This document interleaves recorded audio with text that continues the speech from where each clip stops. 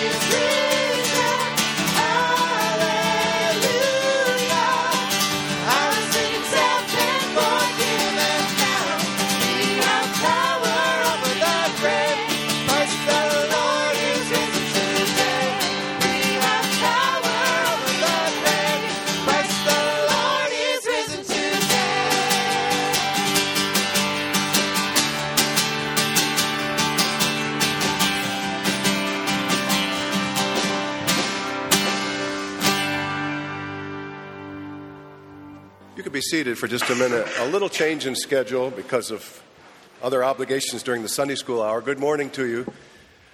The pastors in our mission committee hope to begin a tradition of monthly mission spots, reports, videos, guest speakers, and such in order to keep our congregation current on what God is doing around the world, near and far. I drew the short straw today, so I'm the one who kicks it off, but I'm glad to be bringing you an update about our 2015 Faith Promise. You recall that in February, our missions convention time, we kicked off the 2015 Faith Promise Drive with these little white cards, and they were passed out in the bulletins. To date, we have received 31 faith promises, totaling about $23,000 up to date, and $5,000 in cash has been received so far towards those promises. So we praise the Lord. That's pretty good, especially considering how low-key we presented this in February. In fact, the Sunday they were due, we didn't say much. So, what are faith promises? I'd like to explain that for all of you. Faith promises are prayerful commitments to give above and beyond our normal tithes and offerings as we trust God to provide. So it's above and beyond. We do that in order to extend our mission outreach of our church beyond our normal church budget. When you give $1 to the church, so much percent of that dollar every Sunday goes to missions, but faith promises above and beyond that. So our missions committee of this church is just now completing our budget proposals for the elders for our May all-church meeting. And there have been real people and real projects that we trust God will help us to provide for, above and beyond the budget. Therefore, for the first time, we are amending the faith promise to include direct support for a missionary couple from our church, workers from our church. Zach and Erin Smalley serve full-time and year-round at Crossbar X Youth Ranch in Colorado. They are our hands and feet working to reach out to troubled teens. So our faith promise goal for 2015 is being readjusted or amended for a bit larger goal than projected earlier. We believe God has more folks in our church who would like to be able to join in on the faith promise. So what we're suggesting on the back table in the foyer are more of these cards. If you're interested, grab a card and return it during the next few Sundays if you might be one of those people beyond the 31 who have been part of this in order to extend our outreach. I'd like to just close with just a little personal testimony, if you'll let me. It's not about our sainthood. It's not about our ingenuity, but it's about God's faithfulness. Back in February, my wife and I filled out a faith promise card in spite of the fact that our regular budget is a lot iffier this year and quite reduced. And then, boom, unexpected bills came that we weren't expecting. I just said that. That sounds great. Anyway, but God is faithful and also got an unexpected tax return. And we've already paid that faith promise. And it's not even, half a year yet. I think God is good. I think God cares. And so I'd like to invite you to join us. Maybe we're upping our faith promise. Maybe you'd like to, for the first time, join in. That's our spot for this time. I know we're going to be having some missionary guests and videos coming up. Just like to encourage you to be part of the Faith Promise 2015. God bless. Please stand as we continue in worship together.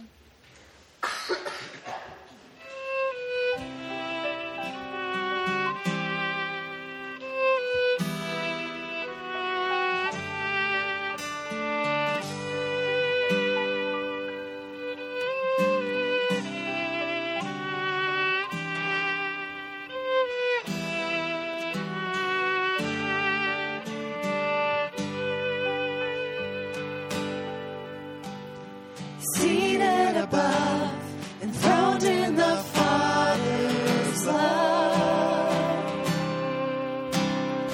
destined to die, poured out for all mankind. God's only Son, perfect and spotless one. He never sinned, suffered as if he did. All authority, every victory is yours. All authority, every victory is yours.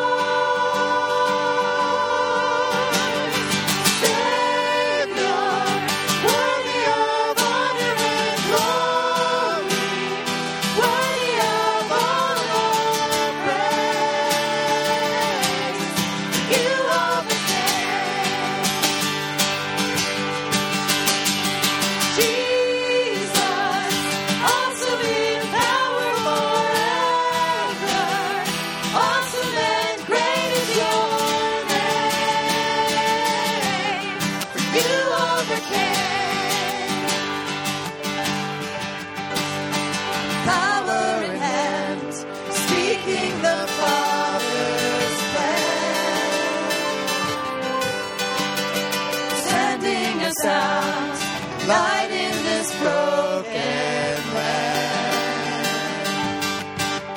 All authority, every victory is yours. All authority, every victory is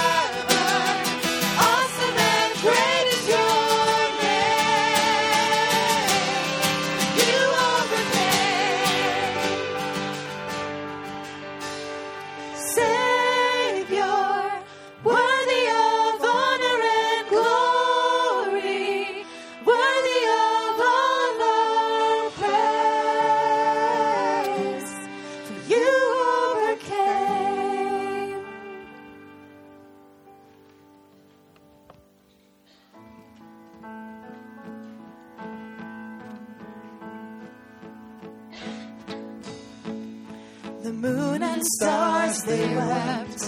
The morning sun was dead. The Savior of the world was fallen. His body on the cross, His blood poured out for us. The weight of every curse upon Him.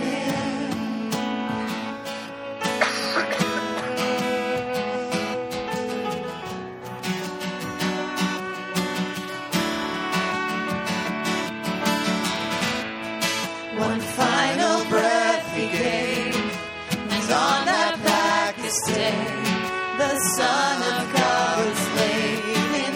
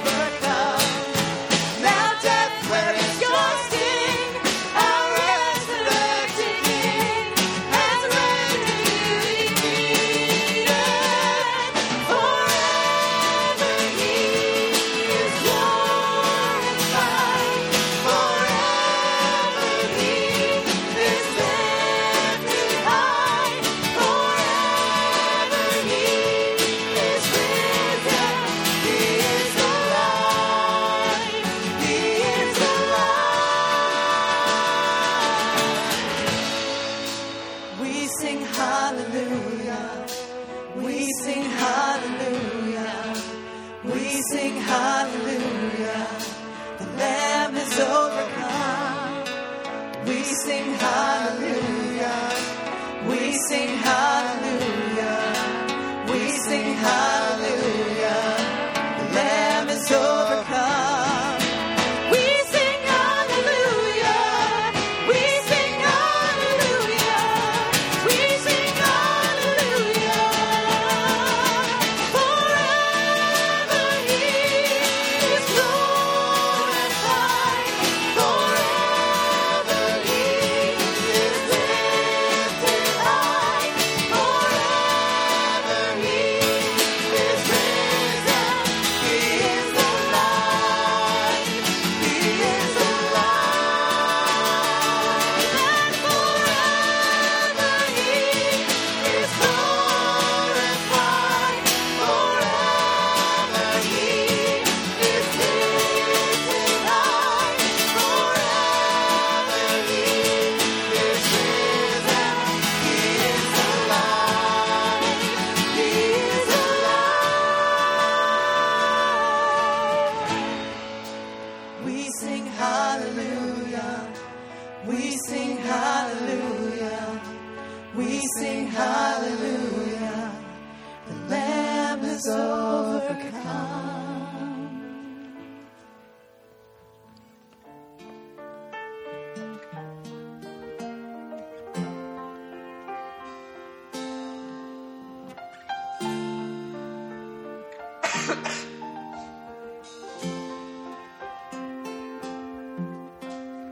All my days I will sing this song of gladness.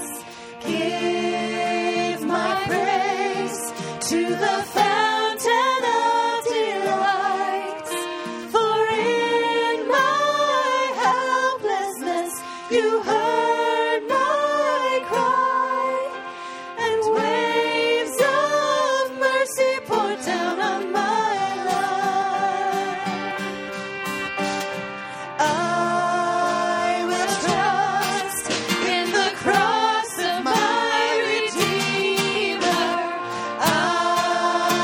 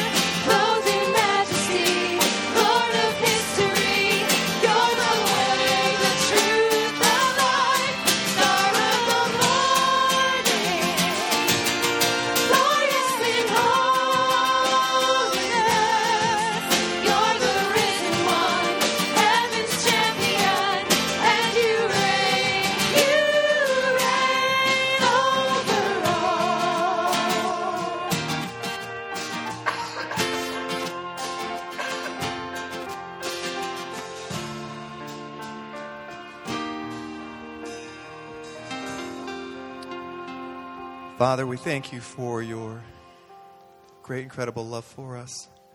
We thank that you would send your Son to die on the cross and raise again, that we could live with you forever. We ask, Lord, that you would teach us to share that love, to give others the same love you've given us. In Christ's name, amen. I'd like to invite the ushers forward to assist us as we give back to God together.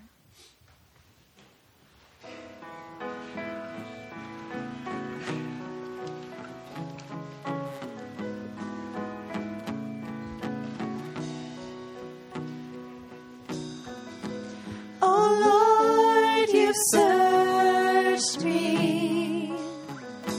You know my way. Even when I fail you, I know you love me. Your holy presence surrounding me in every season. I know you love me. I know you love me.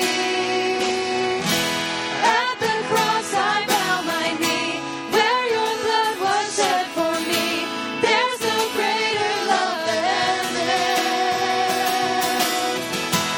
You have overcome the grave. Your glory fills the highest place. What can separate me now?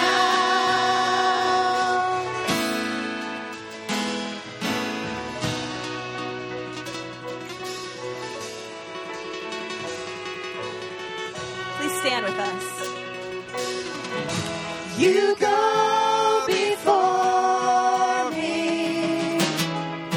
You shield my way. Your hand upholds me. I know you love me. I know you love me. At the cross I bow my knee, where your blood was shed for me. There's no greater love than this. You have overcome the grave. Your glory fills the highest place. What can separate me now? You tore the veil. You made a way when you said that it is done. You tore the veil. You made a way when you said that it is done. You tore the veil. You made a way when you said that it is done. You tore the veil. You made a way when you said that it is done. When you said that it is done.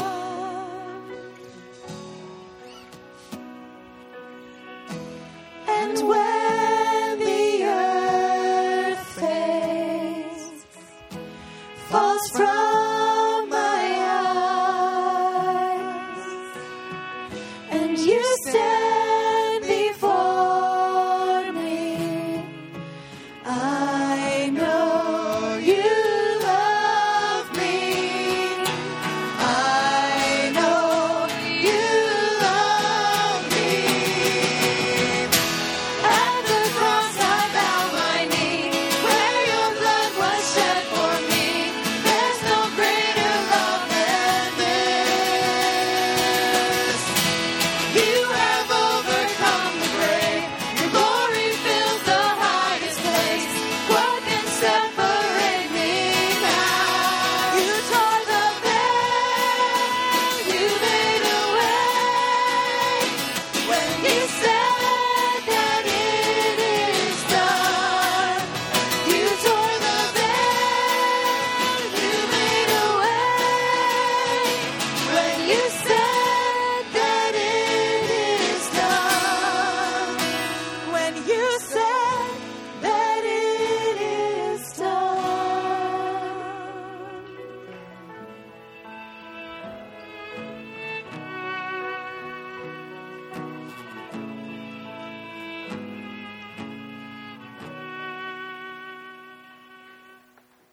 Please be seated.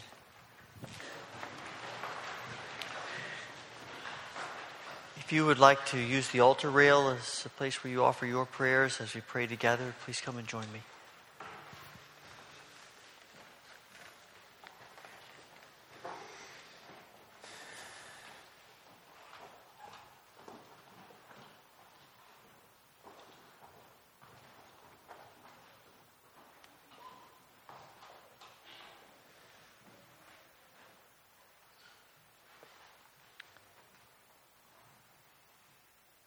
Holy Father, we are so grateful for your mercies,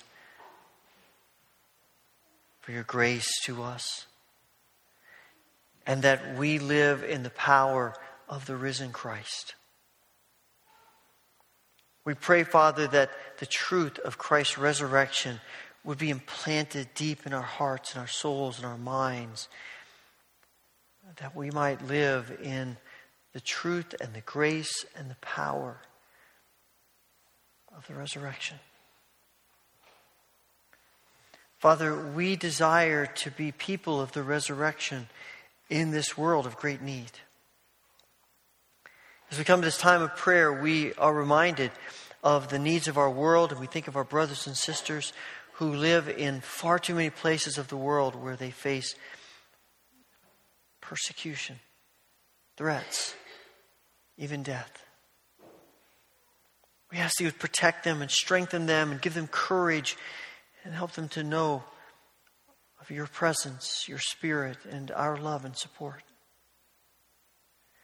We pray for your people that are serving around the world, helping others to know about Christ. And this morning we pray for Zach and Aaron Smalley and the work that they're doing at the ranch in Colorado. As they work with young people, give to them wisdom and understanding and fill their hearts with love and compassion and grace. And may they see amazing fruit from their ministry. Father, we pray for the needs in our own lives right here. We come with all kinds of things that we have faced this week. We are nearing the end of the semester, and the exams and the papers and the expectations are becoming more and more intense. And we pray for your grace in the midst of all of this to not just be able to accomplish the task, but in the middle of it to continue to nourish our relationships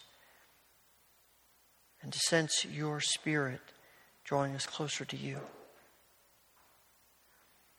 Lord, we pray for the burdens in our community, our church family.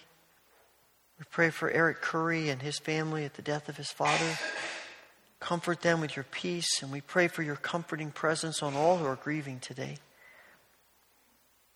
We pray for those who are wrestling with issues of health, and we think of Beulah Avery and Jill Tyson, and Bruce Brenneman, Bev Rett, Micah Christensen, Linda Roth, Dick Gould, Tim Nichols, Isla Shea, Edna Howard, Crystal Blake, Emily Crickler.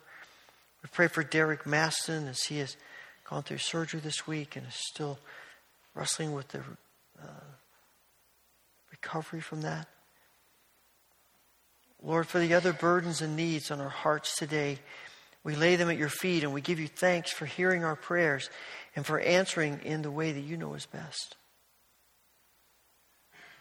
Father, we pray that you will fill our hearts, our minds, our spirits with the truth of the resurrection, that we might live in that reality every moment of every day. And we pray all of this through Jesus Christ, our Lord. Amen.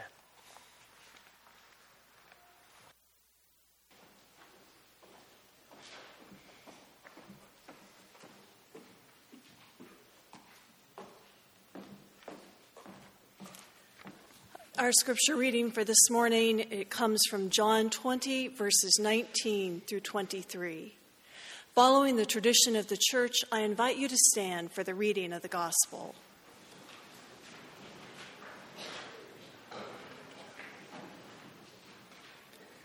On the evening of that first day of the week, when the disciples were together, with the doors locked for fear of the Jewish leaders, Jesus came and stood among them and said, "Peace be with you." After he said this, he showed them his hands and side.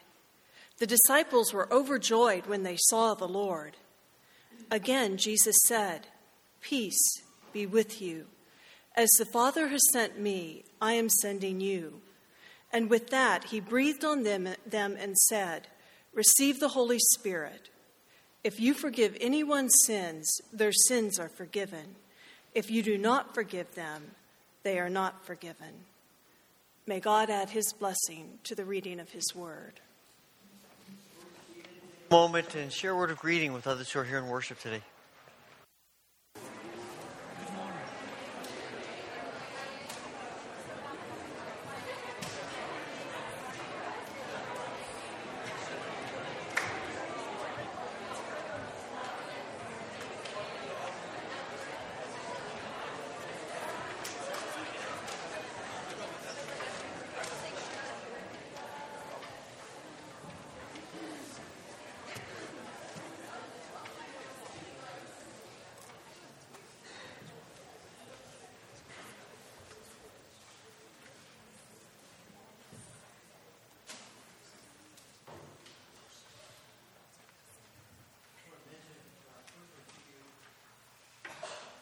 Mention quickly to you that we are having a time of prayer, 36 hours of prayer for our graduates, high school, college graduates, next Tuesday, 6 a.m. to next Wednesday, 6 p.m. And it's just a time to pray for those who are graduating. That may be some of you, and you want to come and ask for God's grace and mercy on your life to know what you're doing next and give you peace in the midst of the anxiety about what's coming up. But we certainly want to pray for each other as well. And we have some prayer guides, and the prayer room will be prepared for you to come and to do that. You can sign up this morning or anytime online to the church website, hwchurch.org. But we'd love to fill up these 36 hours with prayer for our graduates, high school and college graduates. And in the prayer room, there'll be the names of all the people who are graduating, and we have a chance to pray for them however you would like. But we would encourage you to be a part of this prayer time. Also, we are looking for some folks who can help out in the nursery during the summer in Children's Church. If you're going to be around, and a lot of you won't be, but if you're going to be around, it's a great opportunity to connect with our little ones. And we know God cares deeply for our little ones. And give you a chance to do that. There's some forms in the back tables, and we'll help you with those if you're interested in knowing more about that. And also, we're just about done with the remodeling project of the offices. In fact, we have kind of begun to move back in, sort of half here, half not. But if you want to, after the service, you want to go over there and you want to walk through, please feel free to do that and see. This is great work. It's been done. It's beautiful. And thanks to everybody who's helped with that. Father, I pray that you will open our eyes to your grace and to your truth this morning. We want to hear from you. So help us to have ears and hearts and minds that are open and ready. And we ask this through Christ. Amen. Whether you are a follower of Jesus or not, everyone has some kind of an opinion about what it means to be a Christian. If we had the time, I'd love to just go around and ask you what comes to your mind when you hear the word Christian. When you think, and when someone says, I'm a Christian, I'm a follower of Jesus, what pops into your head? I would be fascinated to know in this group, how many of those responses are positive, how many are negative? I suspect they'd kind of be all over the map. It's one of the great questions, one of the great issues as people who are concerned about being followers of Jesus. What does that mean? And what are we communicating to people about what it means to be a follower of Jesus? I think there's something about that question, that idea that's at the heart of this passage we read this morning from John's Gospel. This is still the first Easter day. That morning, Mary goes to the tomb, stones rolled away. She runs and gets Peter and John, brings them back. They go in. They see the grave clothes are there, but Jesus is not. They walk away, scratching their heads, trying to figure out something has happened here, but we don't know exactly what it is. They go back to this meeting place, and Mary stays. She encounters Jesus, has a conversation with him. She runs and tells them. Now they're really scratching their heads. I mean, let's be honest. Who is looking for someone dead to be alive? It doesn't happen. So they're now locked. They've locked themselves in this room. And John says, because they're afraid of the people who persecuted Jesus. You can't blame them. You got to figure, if these guys went after Jesus and crucified him, they're going to be looking for anybody who is associated, connected with Jesus. No one more than these disciples. And so they're holed up in this room, trying to figure out what in the world is going on, what has happened today, and all of a sudden, Jesus appears. It's not surprising to me that he says, peace be with you. And then John says, and again he says, peace be with you, because you got to imagine they are freaking out. Right? I mean, I don't care what Mary said. I don't care what Peter and John saw. Dead people don't live again. And yet here is Jesus.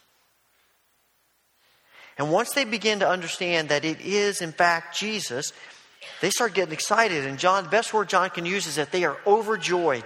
They are thrilled. They're ecstatic. Wow. This is amazing. And I have a feeling they want Jesus to sit down and let's just hang out. Let's just be together and forget about everybody else. It's just us and Jesus, and this is going to be awesome. And Jesus has some things to say to them, and I'm sure they're sitting there thinking, okay, Jesus, what are you going to tell us? What are you going to teach us? And maybe in the back of their minds, they're thinking, this is about how Jesus is going to change us and affect us. But Jesus says to them, as the Father sent me to you, I'm sending you into the world. The message of the resurrection is never just me and Jesus. It's never circle the wagons, build up walls, close up all the bridges. Let's just hang out with Jesus and nothing else matters. The resurrection story is about Jesus in us so that we can go and help other people know Jesus. And every one of the Gospels tells us it is about going out. It's Jesus coming, changing us so that we can go out and be agents of change for everybody else. He says to Mary, go tell the disciples. He says to disciples, now go tell other people. What's curious is what he tells them to go do. Every one of the gospel writers has a little different nuance to the conversation with Jesus and a little different nuance to the story as how they describe it. And John tells us that Jesus says to them one thing. They're going to go out into the world, and of the hundreds of things that they could do, John tells us, Jesus says, here's what I want you to do, just one thing.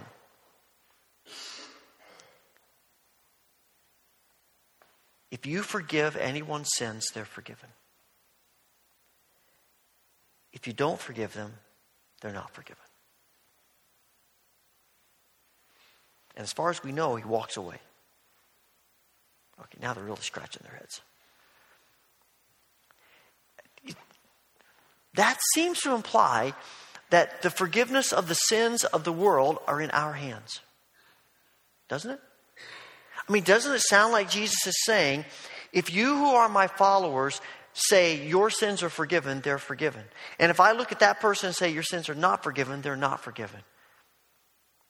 It appears as if Jesus is saying all the power for the forgiveness of the sins of the world are in the hands of his disciples. But when you read the rest of Scripture, you have to say, that doesn't seem right. Because Scripture tells us over and over and over again, only God can forgive sins. Jesus comes to forgive sins. Forgiveness is only in Jesus. So what's he saying to us? What's he saying to the disciples? What does he mean? And what does that mean for you and me? If we are followers of Jesus, if we believe in the resurrection, if we have embraced the resurrection and Jesus who is resurrected, what does it mean about what we're sent out to do? There's a lot of discussion about it, but I think what he's saying is, those of you who have embraced the resurrection, those of you who believe in me, have become resurrection people, are now my agents of forgiveness in the world. It's not that we are going to forgive anyone's sins, but we are going into the world to help people understand that Jesus comes to forgive their sins. We're going into the world to represent Jesus and to try and help people understand what Jesus wants to do in people's lives. We go out as ambassadors of Jesus. I think it's what Paul is writing in 2 Corinthians chapter 5 when he says that, he says, we now regard no one from a worldly point of view. God who reconciled us to himself through Christ and gave us the ministry of reconciliation. So that God was reconciling the world to himself in Christ. And he's committed to us the message of reconciliation. And we are Christ's ambassadors. We are people who say, we've got some good news to share. We go into the world to say, God wants to change your life. God wants to set you free from sin. God wants to make you a new person. And it's not a coincidence that he uses the word forgiveness. He could have used other words. He could have used other concepts to talk about what we're going to do. But he uses forgiveness because forgiveness is at the heart of what Jesus comes to do. It's the heart of what all of us need, because every person in some way or another, if we're willing to admit it, recognizes how often we fall short and how much we need to be forgiven. We yearn to be forgiven by other people. And whether we know it or not, ultimately by our Creator. Because the opposite of being forgiven is being enslaved, chained, burdened by our sin. And we spend our lives trying to do everything possible to unchain ourselves, when all the while only Jesus can set us free. And our calling as followers of the resurrected Christ is to go into the world and actually with each other and to be agents of forgiveness, to remind each other that in Christ we are forgiven. In Christ there's hope. In Christ there's joy. In Christ there's life. This is good news. Sometimes, though, we aren't always as eager to be agents of forgiveness and good news. Sometimes we get so self-centered that we don't even care that much about other people. It's one of the root problems with this mindset that being a follower of Jesus is just me and Jesus and nobody else. As if nobody else matters to Jesus. Sometimes we have a sense of there are people who are undeserving of forgiveness. I bet if we took a couple of minutes, we could think of someone that we're not really sure they really deserve forgiveness. Maybe it's because we're afraid, we're worried, we're pretty sure people are going to take advantage of forgiveness. The irony is that could be said of us every day. Who of us is worthy of forgiveness? Who of us is deserving of forgiveness? Who of us doesn't take advantage sometimes of God's forgiveness? And yet He keeps forgiving us. He keeps coming back to us. He keeps working with us. Sometimes we think that the God of the Old Testament is different than Jesus. And there are people who want to tell us that. They want to tell us that, Jesus is all about love and the God of the Old Testament is all about wrath. Nothing could be further from the truth. God is God. And when you look at the book of Exodus, as the nation of Israel is being established, God says to the people and to Moses, look, here's who I am. You want to know who I am? I am full of compassion and mercy, faithfulness, love, goodness. This is who I am. And he says to Moses, he has this conversation with Moses in Exodus 33. This is right after the golden calf incident, where the Israelites have rejected God. They're worshiping the golden calf. And Moses, I think Moses is more angry than God is. And the people are being punished. And they have God and Moses have this conversation. And I get the sense that Moses is saying, God, why are you forgiving these people? And God says to Moses, look, I'll have compassion on whoever I want to have compassion on. I'm going to forgive whoever I want to forgive.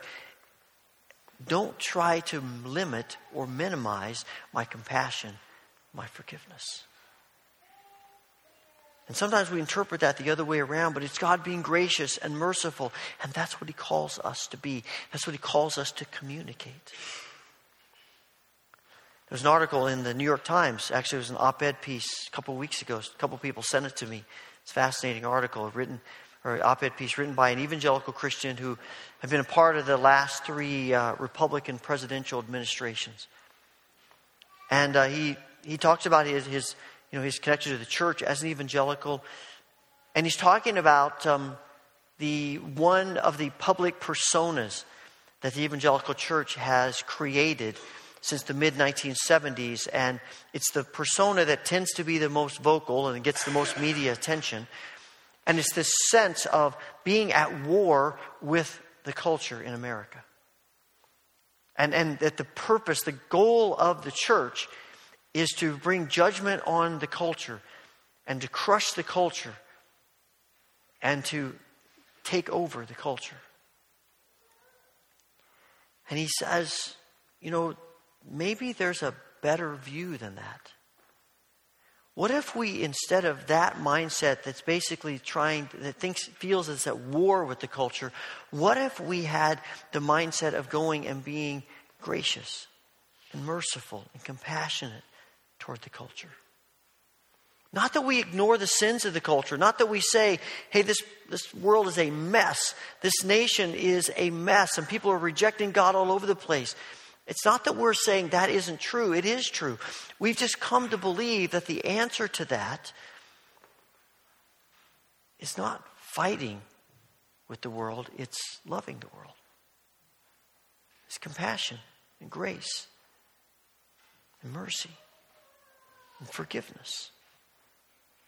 And he says, we've got 2 options. On the one hand, there is a sense of the church as a court of sentencing, court of judgment. Or we can see the church as a field hospital in the midst of the battle. I think there's something about those images that Jesus is addressing here, about who that we're going to be as Christians, what we're going to be as the church. Now, it doesn't mean, again, that we just simply ignore the reality of sin and evil in the world. Jesus does add a second phrase to his commissioning of the disciples. I kind of wish he wouldn't. It would have been a lot simpler to interpret this passage if he just said, those you forgive are forgiven, and just stop there. But he doesn't. He says those who you don't forgive won't be forgiven. You talk about something difficult to understand. I've got a book in my library that's called The Hard Sayings of the Bible. This is such a hard saying. It's not even in that book. I'm serious. I picked it up. I'm thinking, are you kidding me? You don't put this one in here? It's like, I don't know. And you read about it and you get all these different theories, but most people are just sort of skim over it because they don't know what to do with it. And I'm not sure I know what to do with it. But it seems to me, at least, I've come to this sort of idea about it, that I think maybe Jesus is saying, look, you have to address sin.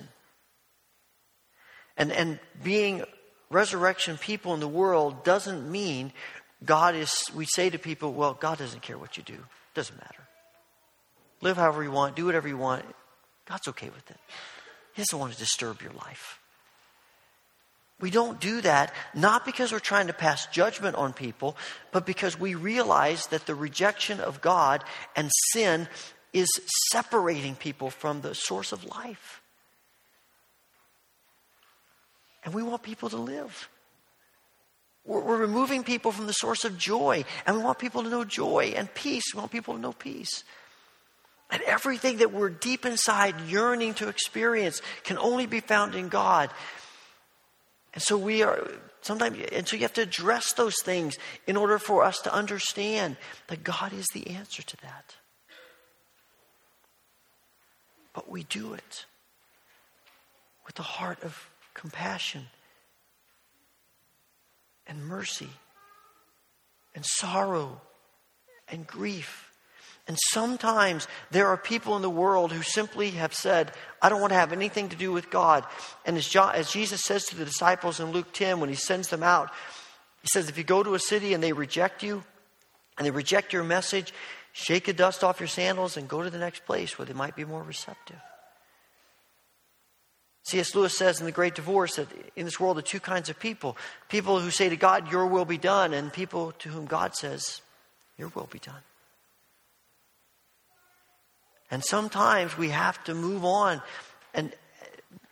but we do it with a heavy heart. We do it not with a spirit of, I can't wait to see you get yours. Can't wait to watch God wreak vengeance on you. We do it saying, God, be merciful. Be compassionate. Be kind. Because the goal of our existence as resurrection people in this world is reconciling people to God. It's not winning. It's not promoting our agenda. It's about reconciling people to God, who is the source of joy and peace and life. That's our purpose. And the example of Jesus shows us that we will much more adequately accomplish that goal and that mission through love and forgiveness than anything else. Forgiveness is part of the risk of love. You know what that feels like. When you offer forgiveness to someone, something in the back of your mind is saying, they better not do that again. The reason we are hesitant to offer forgiveness is because we know that we're opening ourselves up to be hurt.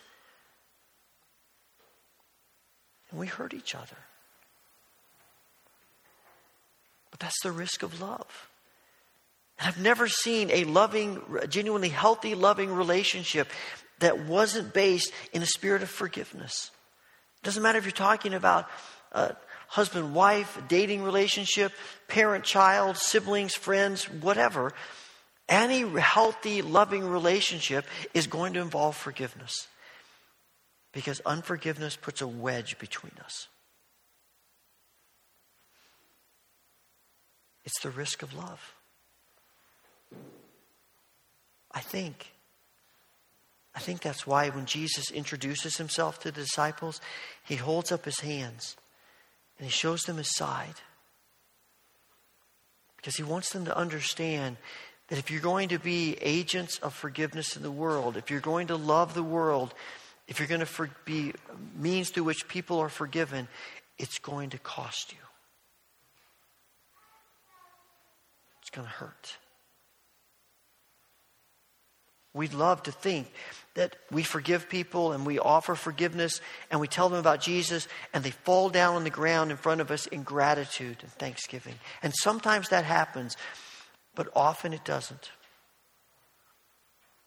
And maybe the real test of our willingness to be agents of forgiveness is what we do when people reject us and reject Christ. The way of the cross is not an aberration. It is the way of forgiveness and love. And if it's the path that Jesus takes, it's going to be the path that he calls us to take as well. And that's why the sentence that Jesus shares, that John tells us about the Holy Spirit, is so vitally important. Jesus says to the disciples, receive the Holy Spirit, and then he breathes on them. It reminds me of God breathing life into Adam in Genesis. It reminds me of God bringing life into the valley of dry bones in Ezekiel 37. What was dead is now alive. And without the Holy Spirit, then it means you and I are on our own out there. We're going to fail every time. We're not wise enough. We're not good enough. We're not loving enough. We're not caring enough. We're not anything enough to be the kind of witnesses for Christ that will do anything to change the world. No matter how hard we try. It is only the Spirit of Christ in us that gives us grace and courage and patience and faithfulness to be agents of forgiveness. The call on us is to live our lives every day saying, Lord, I surrender to you. I surrender to your Spirit. Fill me, change me, work in me, do what you want to in me, because I want to be the most effective agent of forgiveness in the world that I can possibly be. And that's only going to happen through your Spirit in me.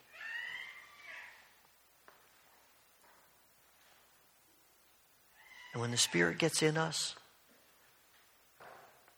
we not only become more loving, more forgiving, more caring, we also become more hopeful. I mean, quite frankly, Jesus is sending disciples into a world that they crucified Jesus. And we live in a world that is continually rejecting God, rejecting Jesus. We see it every single day in a multitude of ways. And the most natural human response is despair. What in the world could my witness possibly do to change anything? What could our witness, even corporately together, do to change anything? Through the risen Christ, amazing things can happen. And through the risen Christ, the spirit of despair becomes a spirit of hope. And whether we see the changes or not, whether we are a presence for people and they do, and they respond to Jesus positively, or they reject him outright, we are still people of hope because we believe the Spirit's at work in them, even if we can't see it. And we keep going out and we keep being agents of forgiveness and bearing witness to Christ and loving people and caring for people. Why? Because we believe the resurrected Christ changes things. Because death has been conquered, because sin has been conquered, because evil doesn't have the last word, no matter what it looks like. It's our hope through Christ. And that's why we commit ourselves to the Holy Spirit to live every day as agents of forgiveness, of grace and mercy and love and compassion and truth and justice. Because we believe through the power of the risen Christ, it makes a difference. If it doesn't, might as well just go home.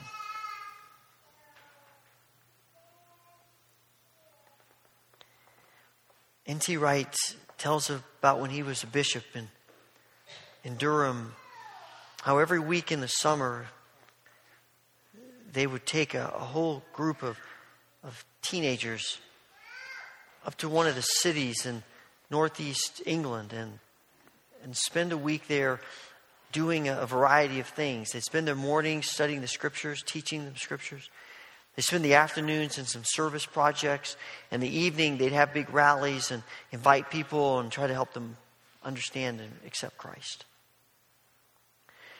He says one of his favorite times of the week was the afternoons when they'd go out and they'd do these service projects. And one year they went to this one of the older towns in that part of England. And they went to one of the seedier parts of that town and chose some of the alleys in that seedier part of town and began to fix them up. And they went down the alley painting the walls and hanging flower plants and doing everything they could to spruce up this place. And as they were working, the neighbors, the people who lived there, came out into the alley, which they rarely did because of all the things that tended to go on there. They were frightened to go out. They didn't want to be a part of it. They came out and they were nervous. They said, "You guys from the government? How much is this going to cost us?" And these teenagers said to them, "Oh no, it doesn't cost you anything. We're from the church. This is just a present to you. It's a gift to you." And these people were astounded. We said that wasn't the end of the story. A year later, they went back. And when he went back to that same alley, those people who were afraid to go into the alley before, now were planting gardens and having community barbecues and hanging out with each other and building relationships. And the whole community had been transformed. And he said the most amazing thing was that one of the lay workers went and began to live in that street. And because of everything that the church had done for those people, now, when he spoke about Jesus, they listened. And the whole place was transformed.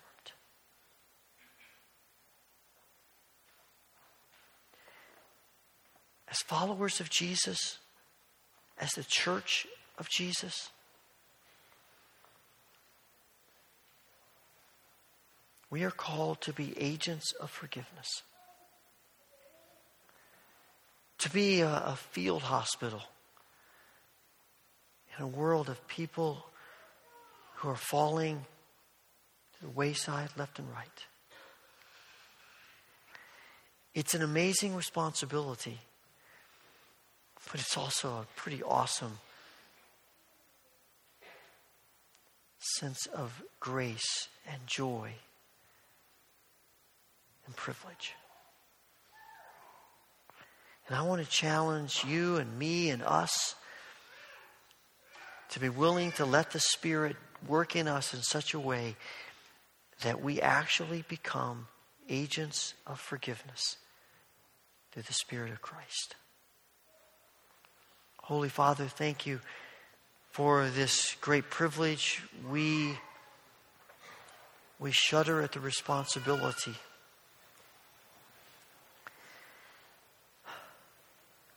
But pray that through your Spirit you will make us who we need to be. That with each other and with this world, you could use us. We ask this through Christ. Amen.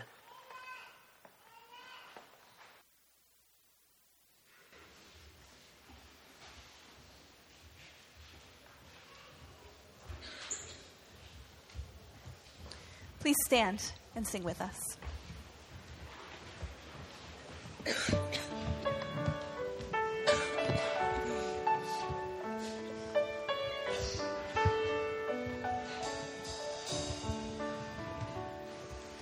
Holy Spirit, living breath of God, breathe new life into my willing soul.